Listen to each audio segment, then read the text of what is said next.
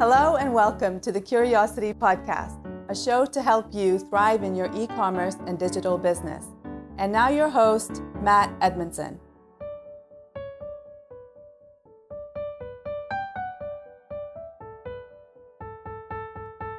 Well, hello and welcome to another Curiosity Podcast. That's not a good way to start, is it? Welcome to another Curiosity Podcast with me, your host, Matt Edmondson, as we get into all things e-commerce. And we're going to have an interesting show tonight. Believe it or not, we are going to be talking about barcodes. Now, I appreciate at the outset, you're kind of going, barcodes? Barcodes? Why are we talking about barcodes? Well, let me tell you, these things transform your business. They've transformed my business. I can explain to you why, and probably will do during the show. And they're also critical if you sell on Amazon. And we've got a very special guest, Lorna, who is going to lead us in that whole side of things in the conversation tonight. So do get involved. Do come join us. Add your comments. If you're on Facebook Live, you can add your comments and questions, and we'll come to those at the end of the show.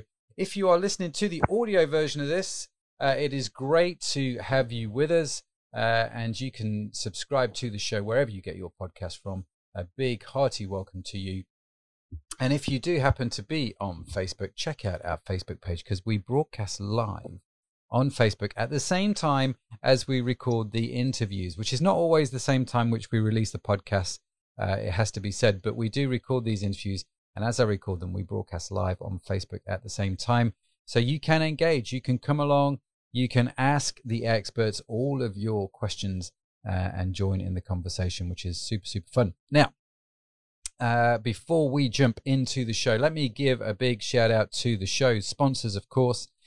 We have two sponsors of this show. Number one is Curious Digital, the amazing e-commerce platform that I use to run all of my own e-commerce businesses. It is a phenomenal platform and doing some amazing stuff. So if you are in the market for a new e-commerce platform, check it out.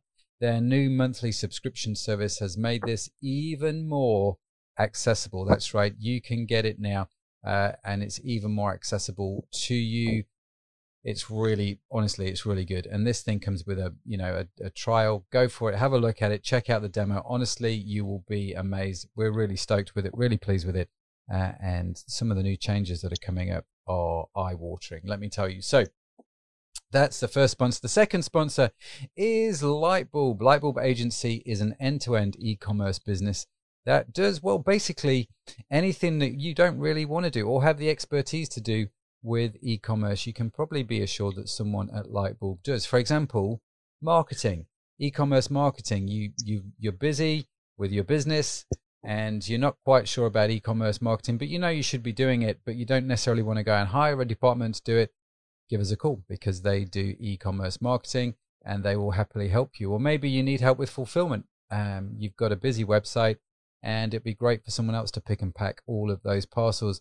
Well, talk to Lightbulb. They ship from the UK all over the world for a number of customers, and you can try out their service with no problems. Just give Michelle a call at Lightbulb and tell her I said hello. Okay, so they're the two sponsors of the show. Do check them out. Great companies. As I said earlier, make sure you subscribe to the show. Make sure you like us on Facebook to keep up with all the good stuff that is going on here on this e-commerce podcast, the Curiosity Podcast. We just love doing it. And yeah, the world, at the time of recording, the world is in a very funny place right now. And e-commerce is one of those things where actually for us, I did a Facebook Live earlier talking about how my sales yesterday on my e-commerce website were 4 times bigger than a typical Sunday since the pandemic has happened. Now, if you're listening to this on audio, it's going to be a couple of weeks before we release the audio version of it. I don't know where we'll be with the pandemic at that particular point. I can tell you that at this particular juncture, e-commerce is a great industry to be in. And there are some great opportunities, let me tell you. For those of you who are thinking about setting up and running your own e-commerce business, I said earlier that there's never been a better time to do it, really. I'm just convinced of it. So watch this space as we get into that more and more. Right, now, without further ado, let's bring on today's guest. I'm going to bring in Lorna. Lorna, hello. Can you hear us? Hi. Yes, good. We can hear you too, which is a wonderful thing. Always good. Always good. In fact, let me do this. Guess who's got some new technology on his desk and is playing around with it, right? That'll be me. Yes, ladies and gentlemen, that'll be me. So we now have the Rode Procaster desk on thing on my desk, which enables me to do stuff like that, which is fun. So, Lorna, forgive me if occasionally I just drop in a few of the sound effects just for fun. But it's great to have you on the show. Thanks for joining us. Great for you to be here. Great. Really looking forward to it. Always good to get involved with different channels and ways of getting the barcode message out to them. The barcode. You should change your job, because at the moment you're the engagement manager at GS1. I think you should change it to barcode evangelist, because that just sounds much better. I'll put that to HR in the morning. And see what they say. And is that a map of the world behind you that I see? Yeah, this is my spare room. Sadly, not anything more glamorous, but we're all in that same situation. We're all working from home right now, aren't we? This way I can pick where we're going to go once we're all allowed back out. Sort of the dream destinations. Well, Lorna, let's well, why don't you introduce yourself a little bit, about sort of bit of your background, where you've come from, really, so we know a bit more about you before we crack on to the barcode evangelism. Sure. So I've been in e-commerce quite a while. I've been in GS1 for just over 3 years now, working as the engagement manager, as you mentioned. So we're kind of the middle guys that sit in between the likes of the marketplaces and e-tailers, kind of the online world, and our members. So we're a membership organisation, which hopefully quite a lot of your listeners are already one of our members. And we provide predominantly the barcode numbers to enable you to trade. We do a lot of other things within the supply chain and standards, helping you trade better with each other, basically. Yeah. So I sit still.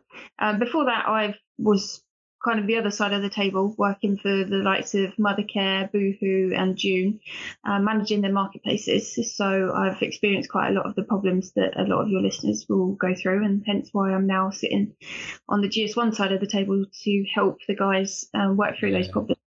So you've actually sat on both sides of the table. Yeah, which is quite nice. And it's worth pointing out right here at the start, I mean, we have had a pre-call, and I did mention to you then, I am actually a customer of GS1. We do use your services, and full disclosure, because you're not paying me to say that, at least if you are, I don't know about it, and make sure there's 4 zeros at least after if you do. Anyway, we are a customer of GS1, and we've been using your service for a number of years. And I tell you how we got started with the barcodes was we decided one day to make our own skincare products. And so we figured we'd need a barcode for our own skincare products, and we spoke to GS1, and sort of that's where our journey began, really. So let's get into this. First and foremost, what is a barcode? It's an obvious question, right? But I appreciate someone listening to this. There's going to be that one person, right, who's has no idea what we're talking about. So let's explain. What is a barcode? Well, it's technology that's been around for 40 years now. It had its 40th anniversary last year. So I would imagine that the majority of the people do know what a barcode is, but obviously it's that black and white liney thing that you see on your products that most of you use to be able to do the beep through the checkout. But what people don't realise a lot of the time is that the number that sits below it, the black and white lines, are just a visual representation of those numbers. And it's predominantly used to be able to do point of sale, so the checkout for customers. But it is used all the way through the supply chain, and also in other industries, to be able to identify and basically just remove the human element of typing stuff in. Yeah. It's a way of capturing. Yeah, no, it is. And I mean, this was one of the things I said at the start of the show, barcodes saved us a chunk of cash and a chunk of problems right at the start of our business. When we moved Jersey Beauty Company from Jersey to the UK, one of the things that we did was we wrote our own warehouse management system. Don't ask me why we decided to write our own at this. It was maybe the only thing we could do at this point in time. In hindsight, there may have been better solutions. Anyway, one of the things that we realized was every product had this I like how you called it the black liney thing on the back of the product. So we had this black liney thing on the back of the product, and that was great. And we started to scan that, and I calculated very quickly that by scanning our orders and scanning that barcode before they went out, so we printed a barcode on every order. The computer scanned the barcode to get the order number, and the computer knows what products are then in that order, and then we would scan each of those products. And only once you'd scanned all the right products did the computer screen turn green. It was very simple. I'm a very simple kind of guy. I need simple, right? And it would turn green and the order would be sent out. Well, it saved us tens of thousands of pounds every month in terms of literally that was the cost of sending out the wrong order, because you'd send out the wrong order. Would you then go and pick up that order? Then there's a cost of return, and there's a customer who's hacked off on the other end of the phone because, you know, it's great they've got something, but where's the stuff they ordered? And so that for me was the sort of the turning point, I think, for us as a business, where we went from being amateur to professional is the wrong phrase, but you know what I mean? It was that, it was a bit of a massive game changer for us. So yeah, fascinating. Yeah. Fascinating how it works. Okay, so when we set up our barcodes on our own skincare range, one of the things that massively confused me was when I went on to book a barcode, it asked me a question. Do I want a GTIN? Do I want an EAN? I had no idea. All of this sort of terminology that's behind it, and I still see it a lot. So can we go through some of that and explain to us what all these different things mean, and generally why we should care about them? Yeah, so that's probably pretty much the top question I get asked. So you're not alone in not understanding that. But because as I mentioned, the barcode has evolved over 40 years, that's where the different names have come in. So the UPC is predominantly used in America, so it's the American kind of code name for the number. Okay. And EAN is the European one, and then when it become a global standard, that is when we know the word GTIN. So as in it stands for Global Trade Item Number. So obviously old habits die hard. So EAN and UPC is still quite well used within just within the market, to be honest. Okay. At GS1 we call it a GTIN, but basically it all means the same thing. There is a technical difference with them in that originally the UPC is actually a 12-digit number. The EAN is a 13-digit number, but the kind of the term that is used nowadays is GTIN for it. And how many numbers are in the GTIN number? It's the global name, so it's 13 digits. 13. So the GTIN has 13. And if I was going to get a barcode, or if I needed a barcode, is the GTIN, the GTIN, the Global Trade and Identification Number? You know, that's good pub quiz knowledge right there. Is that what I should be aiming for or looking at? That's the one I should get. And should I forget about all the others? Again, it's the same thing. It's just terminology. Mm-hmm. But if you're going to get one, or a trading partner has asked you, sometimes it is that they will have said UPC or EAN, but it all means the same. There is a very, very few retailers in America that will say to you, I need a UPC. And when they say that, they do physically mean a 12-digit number, because they can't take a 13, but they are very, very out of date in terms of changing their systems to be able to. That's interesting. So if you're dealing with the States, if you're trading with the States, that's just something worth bearing in mind. You may have to produce a different product with a different barcode on it to meet the standards. Yeah, you would need to come back to us and get a specific UPC, but really they shouldn't be doing that now. Like the sunset date for that was, I want to say 2007. So they're super. Okay. Yeah, but so it's a long time ago. Yeah, we do hear stories of them saying it, but usually it will just be a terminology thing. People say, I need a UPC, so they come to ask and say, no, it's a UPC that I need, but actually it's not. It's GTIN. Okay. So, where do we? I mean, it's obvious for me if I'm going to manufacture products, and the reason I went and got the barcode was I was like, you know what, I can see this being on somebody's shelf, right, in a store, and they're going to want to be able to scan it. So I'm going to need some way of identifying this product for those guys. But when we were talking, you didn't talk about that as much as you talked about Amazon, and why we should care about barcodes, especially if we're selling on Amazon. Why is that? What's going on there? Well, I guess I'm biased in that I've lived in the e-commerce world, so that is You where be my biased, that's fine. so that's where I see it, and that's the guys that I look after. They Sure. trade through marketplaces. If you speak to the retail engagement managers in GS1, then their conversation would probably be naturally skewed towards the Tesco's, Okay. or kind of the grocers of the world. But it's the same situation. Mm-hmm. So whether you trade with those guys online or offline, you're going to be needing a barcode. Okay. So they say to you, you need that number. So whether you're physically sending it in through the supply chain to their warehouses, so for Tesco's example, but also if you're just doing a listing on Amazon or most of the big marketplaces will require that number as well. Even if that never touches Amazon, even if you don't use FBA, it's all self-fulfilled. You will still need the number to produce the listing, because we liken it to the passport number for the product. So it's like a key that enables you to understand what product that is. Okay, so if you're selling, and this was something that you mentioned last time, which really intrigued me. If you're selling a product on Amazon, every single product you sell has to have this sort of barcode, doesn't it? Has to have a GTIN so they can scan it in and put it into their system. Yeah.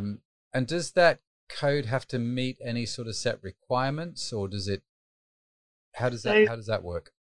Amazon require you to have a GS1 number because they actually take a daily file from us to check the database to make sure it's within that. Because okay. So if I'm going to trade on Amazon, just to clarify, sorry, if I'm going to trade on Amazon, the barcode that I put on those products has to come from GS1, which is your global company, isn't it? It's that. Yeah. Yeah. Okay.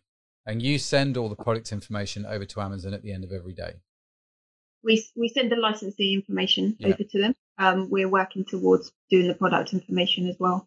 Okay. But we need to make sure that our members are putting the product data in the first place to be able to send that over to them. Yeah, that's quite handy to know, actually, because I'm not sure how carefully we put the product data in on the GS1 website. I'm sure I'm not the only person that does not do that well.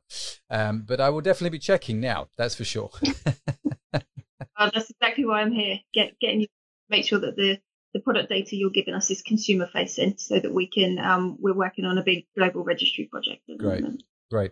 So what are some of the things then, if I'm going to be selling on Amazon, what are some of the barcode hacks, for want of a better expression, that I need to be thinking about as a supplier? So obviously every product has to have a GS1 number or a GTIN GS1 number. I just think we need to throw more letters into this thing. Yeah. But everyone has to have a number from you guys. What else are some of the other things, are some of the other parameters that you found with people selling on Amazon that we just need to think about? So probably the second query, most commonly that we get after what we talked about earlier, is actually when you're listing it on Amazon, Amazon have the UPC, EAN and GTIN listed as separate identifiers. Yeah. So people come to us, they get their GTINs, they put the number onto the listing, and then they select GTIN as the identifier, because Amazon actually accepts quite a big range. So obviously you've got the ASIN, you've got JAN, which is a Japanese one. You've got quite a big range of numbers that you can use. So naturally people would say, right, I've got my GTINs from GS1. I go onto Amazon, I put the number in and I select GTIN. But what Amazon is actually expecting for that is a 14-digit number. They are expecting a 13-digit number to be an EAN, and they are expecting a 12-digit number to be a UPC. Okay. They actually sped it all out. It's something that we're trying to work on, just to make sure that we're all speaking the same language. But as yet, because it's a global site, it's quite a big change for them to make, which they haven't made yet at the moment. So that's a little bit confusing, right? If the GTIN is 13 digits, but they're expecting it to be 14 digits. That is because, when you have cases, you are able to, so when you have the packet that goes around the single units. Yeah. So say, for example, you send it into Amazon in a case of 6 or 12. Mm-hmm. The number that you put on the outside of it, so the case that represents the 6 or the 12, will have a GTIN 14. So it has an additional number to identify that it's the level up, if that makes sense. Okay. So this is where it starts. We have. Say that again, sorry.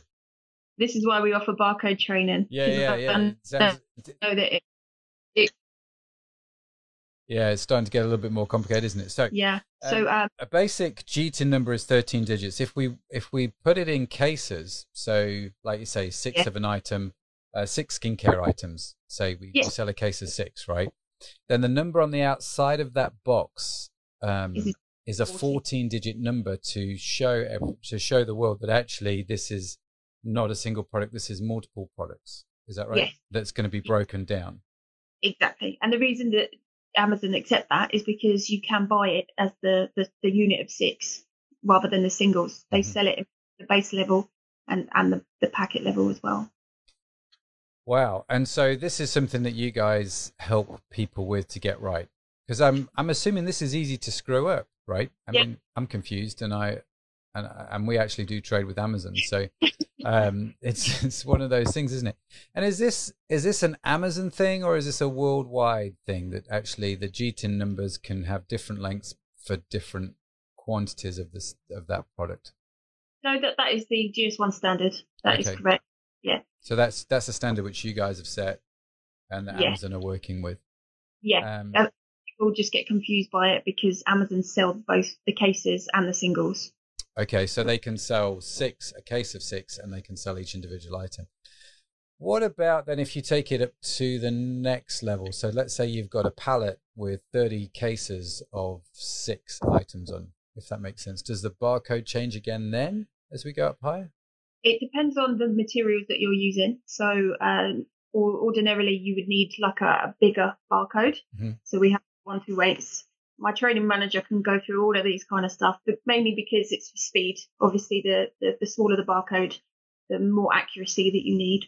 And also when you're talking big pallets and things like that, you've got kind of corrugated cardboard that don't scan very well unless it's on a bigger scale. It works slightly differently once you get up to pallets, but you are able to generate 9 GTIN 14s from every GTIN that you have. So you've got quite a lot of variables that you can do. Yeah. And that's because quite a lot of scope. But we also Okay, so you've got the 13-digit number with 9 possible extensions to 14, which are the digits 1 to 9, I take it. And they will represent different case sizes. Now, and this has become more obvious or more acute to me over recent years when dealing with Amazon and trading with Amazon, because obviously their warehouses they're massive, aren't they? They're like small countries. And so it's so critical for when you're sending goods in that they nail it straight away with the barcode, right? So part of me understands it. Part of me thinks, it's just, if you're a small little guy, this is just really awkward and yet another expense or yet another thing to think about. If I'm bringing in products, if I'm selling somebody else's product, and I want to sell it on stores like Amazon, then I take it I need to be aware of the barcode standards to understand whether or not I can actually sell that product on Amazon. Would that be, does that question make sense? Yeah. What I think you're trying to say is if you're not the manufacturer or the brand owner, then you wouldn't be a member of GS1. You wouldn't be applying your own numbers to it. What you would need to do if the product doesn't physically have the barcode on the packaging, you would need to go back to the manufacturer or brand owner to ask for it, because as soon as you start the listing process on Amazon, that is what it's going to ask you for, and that's how it matches it up with the rest of the catalogue to see if anybody else is selling it.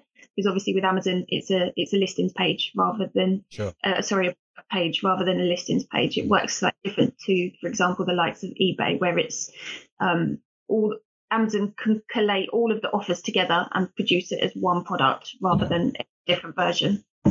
Okay, so that's something to sort of hold into your head, isn't it? I mean, if you're buying a product in, say, from China and it doesn't come with a GTIN number, could I come to GS1 and get a GTIN number for it so I could then sell it on Amazon? Is that a common thing, or is it always a manufacturer that has to resolve this particular problem? in the ideal world, we always want it to be the manufacturer, so as high up to the manufacturing start point as possible. So if you're presumably when you're getting something from Amazon, 99% of the time it's going to be a brand that, sorry, when you're selling on Amazon, it's going to be something that you're going to have your own brand for, because obviously you're probably building a whole company around that. The generic products are a little bit more difficult because obviously a lot of them don't have the logos, but it should always be the manufacturer and or the brand owner that is putting the barcode on themselves. Yeah. Wow. Okay. Well, that's quite handy to put on my little checklist of products that I can sell, is to check the actual barcode. It never would have been on it actually, but obviously now it needs to be on there to check a 13-digit number. And how can I check to see if a barcode's genuine or real? How do I, if I found a product and think, oh, I could start selling this, first thing I want to do is check that barcode number. How do I do that? Can I do that on your website? Do I give you guys a ring? How does that work? So we have on our website, it's called Gepir, Gepir. There is actually an app that goes with it as well that you can download, and then it will tell you the licensee for that number. So you can scan that in and or just type the number into on our website. I can give you the link to. Yeah, we can that'd be great. We'll put that in the show notes. Yeah, so, and then that will tell you who that number is licensed to. And so we just need to make sure it's actually licensed to the manufacturer of that product. Yeah. Okay, that's super cool, super handy. So top tips there, guys. If you're selling on Amazon, before you go to the expense of buying a container load of the product, check out the barcode. Just something as simple, right? What are some of the other problems that people have found then, or that you've come across with barcodes that we should be aware of or think about, if that makes sense? I would say that is usually the main one. People trying to list onto Amazon and then realise that the Amazon don't let them because it doesn't match the company that they've in. So the barcode that is licensed, the number that getting my words tongue tied. Yes, when you have your barcode number, the company that's licensed to has to match the seller, and obviously if it doesn't, Amazon flags that up and doesn't allow you to list it.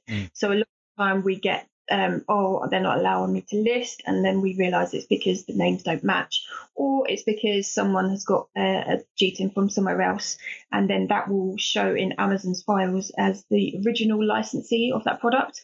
So for example, obviously your skincare could then come up as a bakery in America, and then that gets flagged within the Amazon system. Yeah. And they will ultimately won't let you list because obviously they want to make sure that you are the licensee of that when you're listing a new product. Okay. So what happens then if I've got here in my notes the example of the Nike trainers for some reason, but what happens if I want to sell Nike trainers on Amazon, but obviously I'm not the manufacturer, I'm matchtrainers.com. So my company name is not going to match the licensee on the barcode. How does that work? So that bit is kind of out of the hands of GS1. That is between yourself as your business and the brand that you're trying to sell. So obviously, if you're buying the units of Nike trainers, Nike will have given you some kind of approval to show that you're a licensed seller of that, and then Amazon will ask to see that. Okay.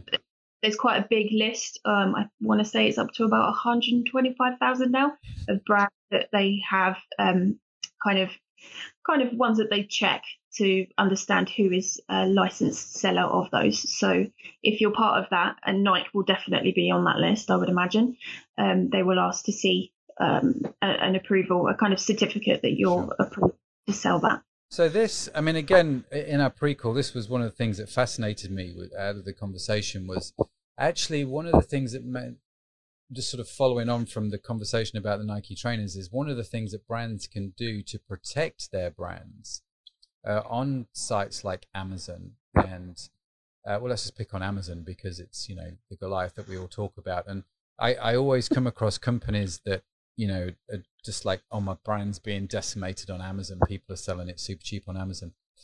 from what I'm understanding from what you've just told me, this could be a way that brands could protect themselves on Amazon if they're correctly licensed through the barcode system. Is that right? Yeah. So the 13-digit number that we talked about, the first part of it is actually unique to your company. Hence why we're able to show things like GetPeer to show who that number is licensed to. So that does give you a kind of an element of brand protection. Obviously, it's just one piece of the puzzle. There's quite a lot that go into the world of brand protection, of trademarks and all of that other stuff. But making sure the license of the barcode is registered to yourself is definitely one part of that, for sure.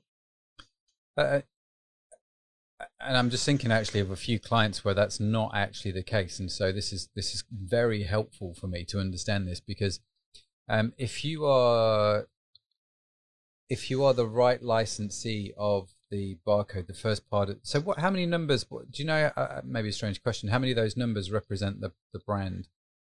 It varies depending on how many you've licensed from GS1. Obviously, if you've only licensed 1,000, you're going to have a lot longer company prefix than if you've licensed 1,000,000, for example. I'm with you. So, okay. Yeah, it depends on what's going on. Okay, cool. So as long as I've correctly licensed myself with the actual barcode, then obviously I can have conversations with Amazon about who is actually licensed to sell this branded product. They should be using your GTINs, yeah. Yeah. And that's really fascinating. And then that's a conversation to have with Amazon, obviously, but I know that there are now brands which are starting to do that, and they're starting to restrict, who is licensed to sell their brands on their platform. Really quite a fascinating conversation. It really intrigues me how they can do that. Anyway. Well, ultimately, they shouldn't actually be able to get onto the listing in the first place. But obviously, Amazon had a period before they were partnered up with us and check-in. So there will be some that have got through the net, as it were. But ultimately, they shouldn't be able to get on there now, hopefully. Yeah. Yeah, I definitely can point you in places where what you said is actually contradictory to what happens. But I imagine over the next few months, few years, this will all get straightened out with Amazon as they, assuming they survive the pandemic. That's another question entirely. Anyway, so if I'm going to sell on Amazon, if I'm going to manufacture a product, and I need a barcode number, can I just get them from literally anywhere? Can I buy them on eBay? Can I? Yeah, so there is other places that you can get them, eBay being one of them, but we can't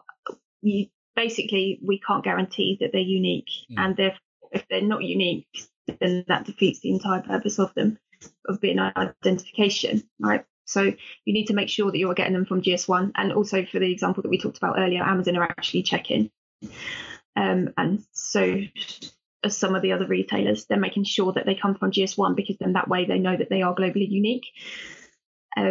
If you don't, like I said, it will relate back to the original owner of that, and then that could be any other company. Yeah. Obviously, there is 114 offices of GS1 around the world. So wherever you are, wherever you sell from, there probably is a GS1 office there. So there's quite a few to choose from. You just need to pick whatever language and time zone works best for you. So if I'm a British company and I want to sell in America, for example, should I contact you guys or should I contact the US office? Obviously, you are free to choose which one, but you should basically go for where you're headquartered, because obviously, yeah. So if I'm a British company, talk to you guys. Okay, makes all the sense in the world. Now, the idea that sort of popped into my head is actually you need to buy the barcodes from a reputable company, because that comes, like you say, down to this licensing, the first part of the number representing the brand.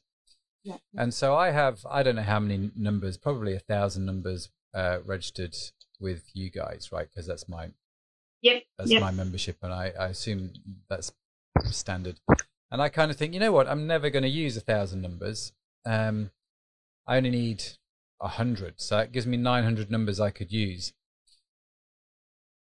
I'm kind of answering my own question here. What stops me putting those 900 numbers on eBay? is it a case of, well, anybody that uses them, the first part of that number is going to be registered to Matt's company, Exactly. and not their company? Is that Yeah. correct? And I think you say, oh, well, I'm never going to use them. But actually, if you're growing a brand, then you probably will go through them. In particular, apparel retailers, apparel guys go through them super fast because they have to be at the variant level. So the child SKU, the base level, there's quite a few different names in the market for that. So, for example, if you had a t-shirt in 3 colors and 4 sizes, just for that one t-shirt, you are going to be going through 12 numbers. So I think you will actually burn through the numbers quicker than you would expect. And then also, if you make any changes to that product so that the supply chain and anyone affected by that product knows that it is a different version of that product, you need to change the number. So the number doesn't remain static forever. So if you change the ingredients, for example, you would need to make sure that you put a different number on it so that your trading partner can identify, oh, this one has got the salt, this one hasn't got the salt, for example. Okay, so well, that's a nice segue into the next part of my notes. Actually, is what are some of the key principles here? So, and some of the key things that I need to understand when it comes to barcodes, right? So, there's a couple of things you've mentioned there. If I can go back on them. Sure.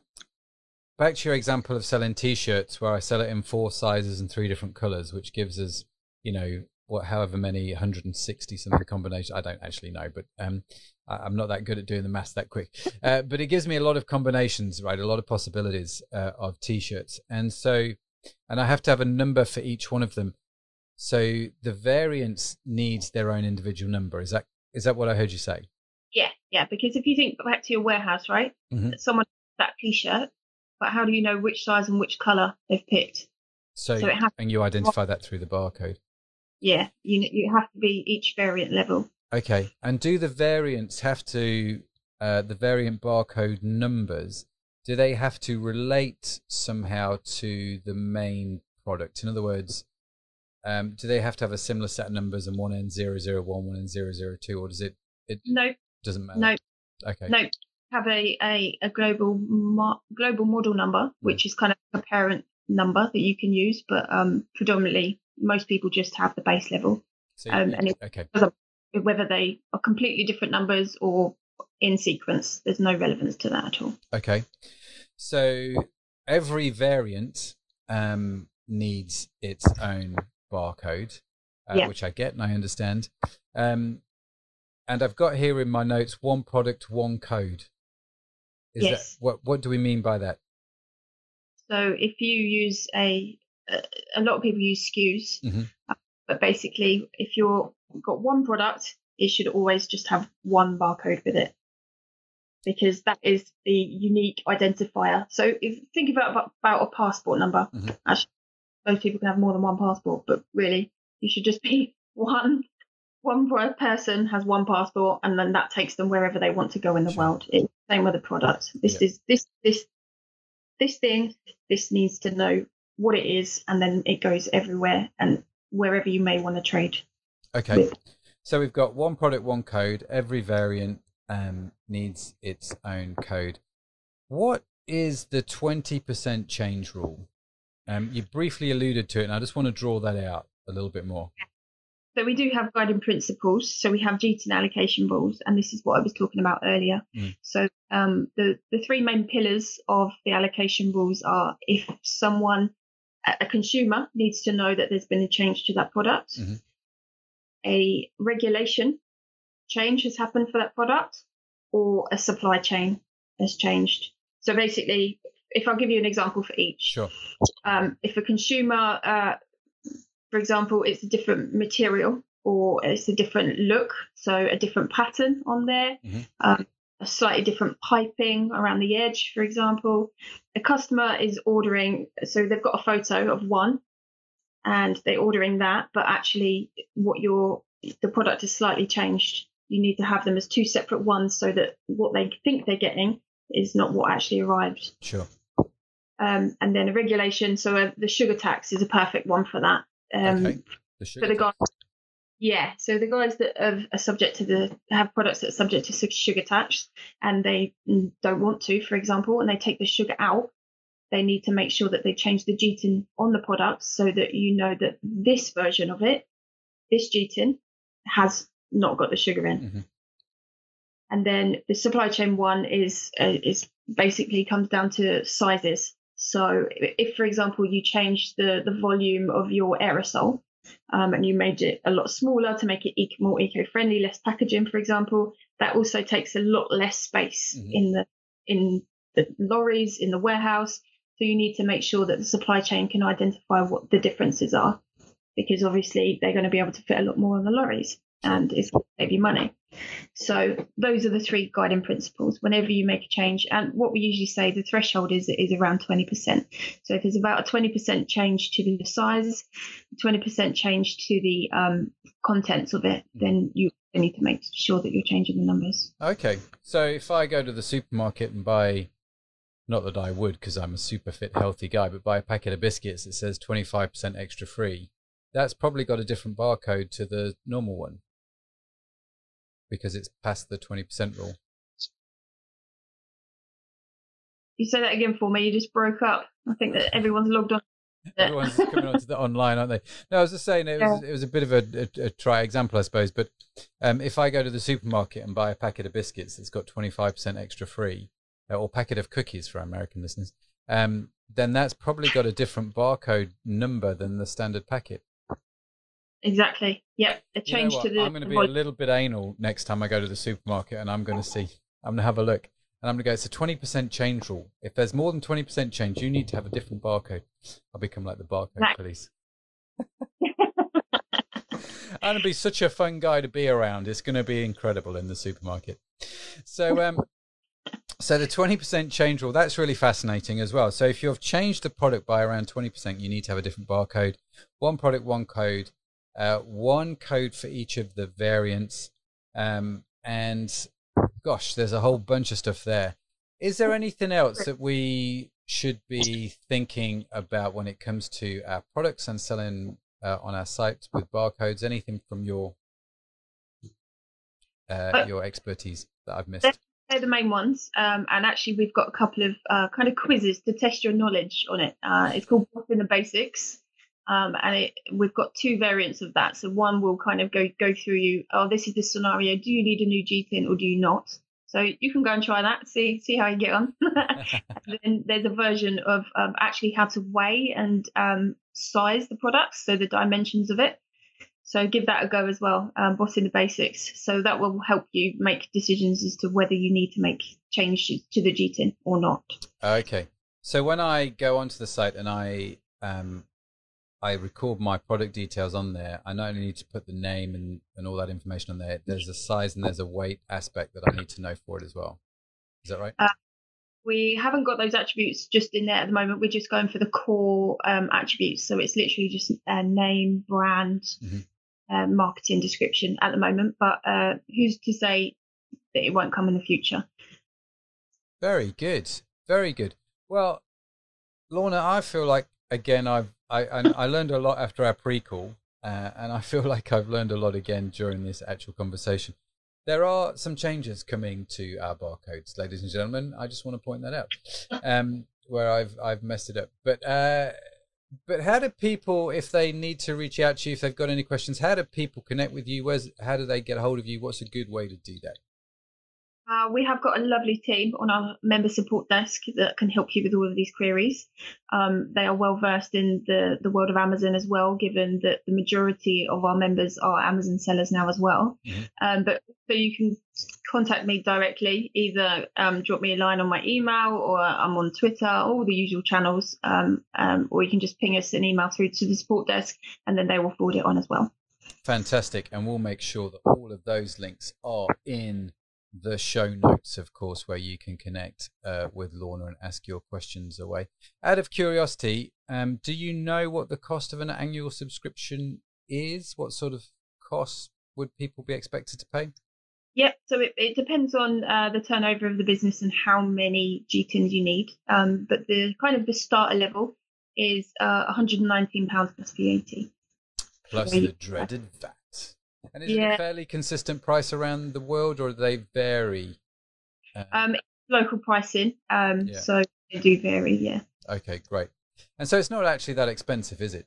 As a £10 a month in effect, plus the VAT, £10 a month to get this done and done right, and super important if you manufacture or if you sell on Amazon to have those barcodes and have them right.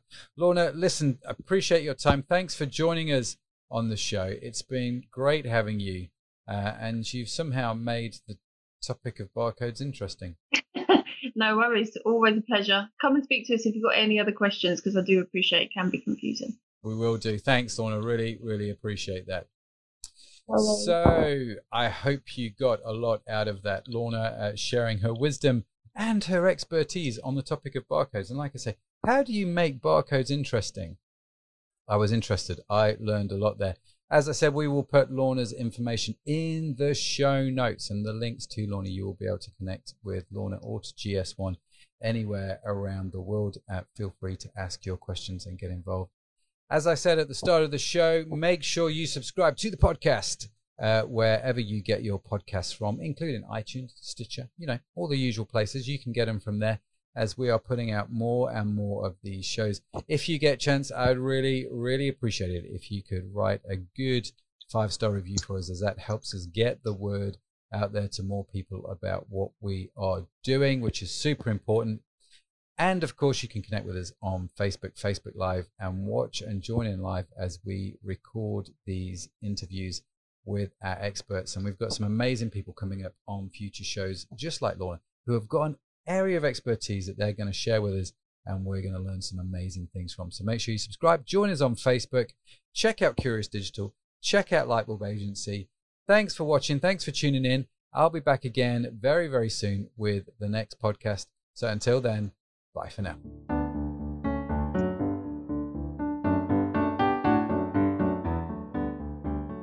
Thank you for listening to the Curiosity Podcast. You can subscribe, or you can also join us on Facebook Live. See you next time.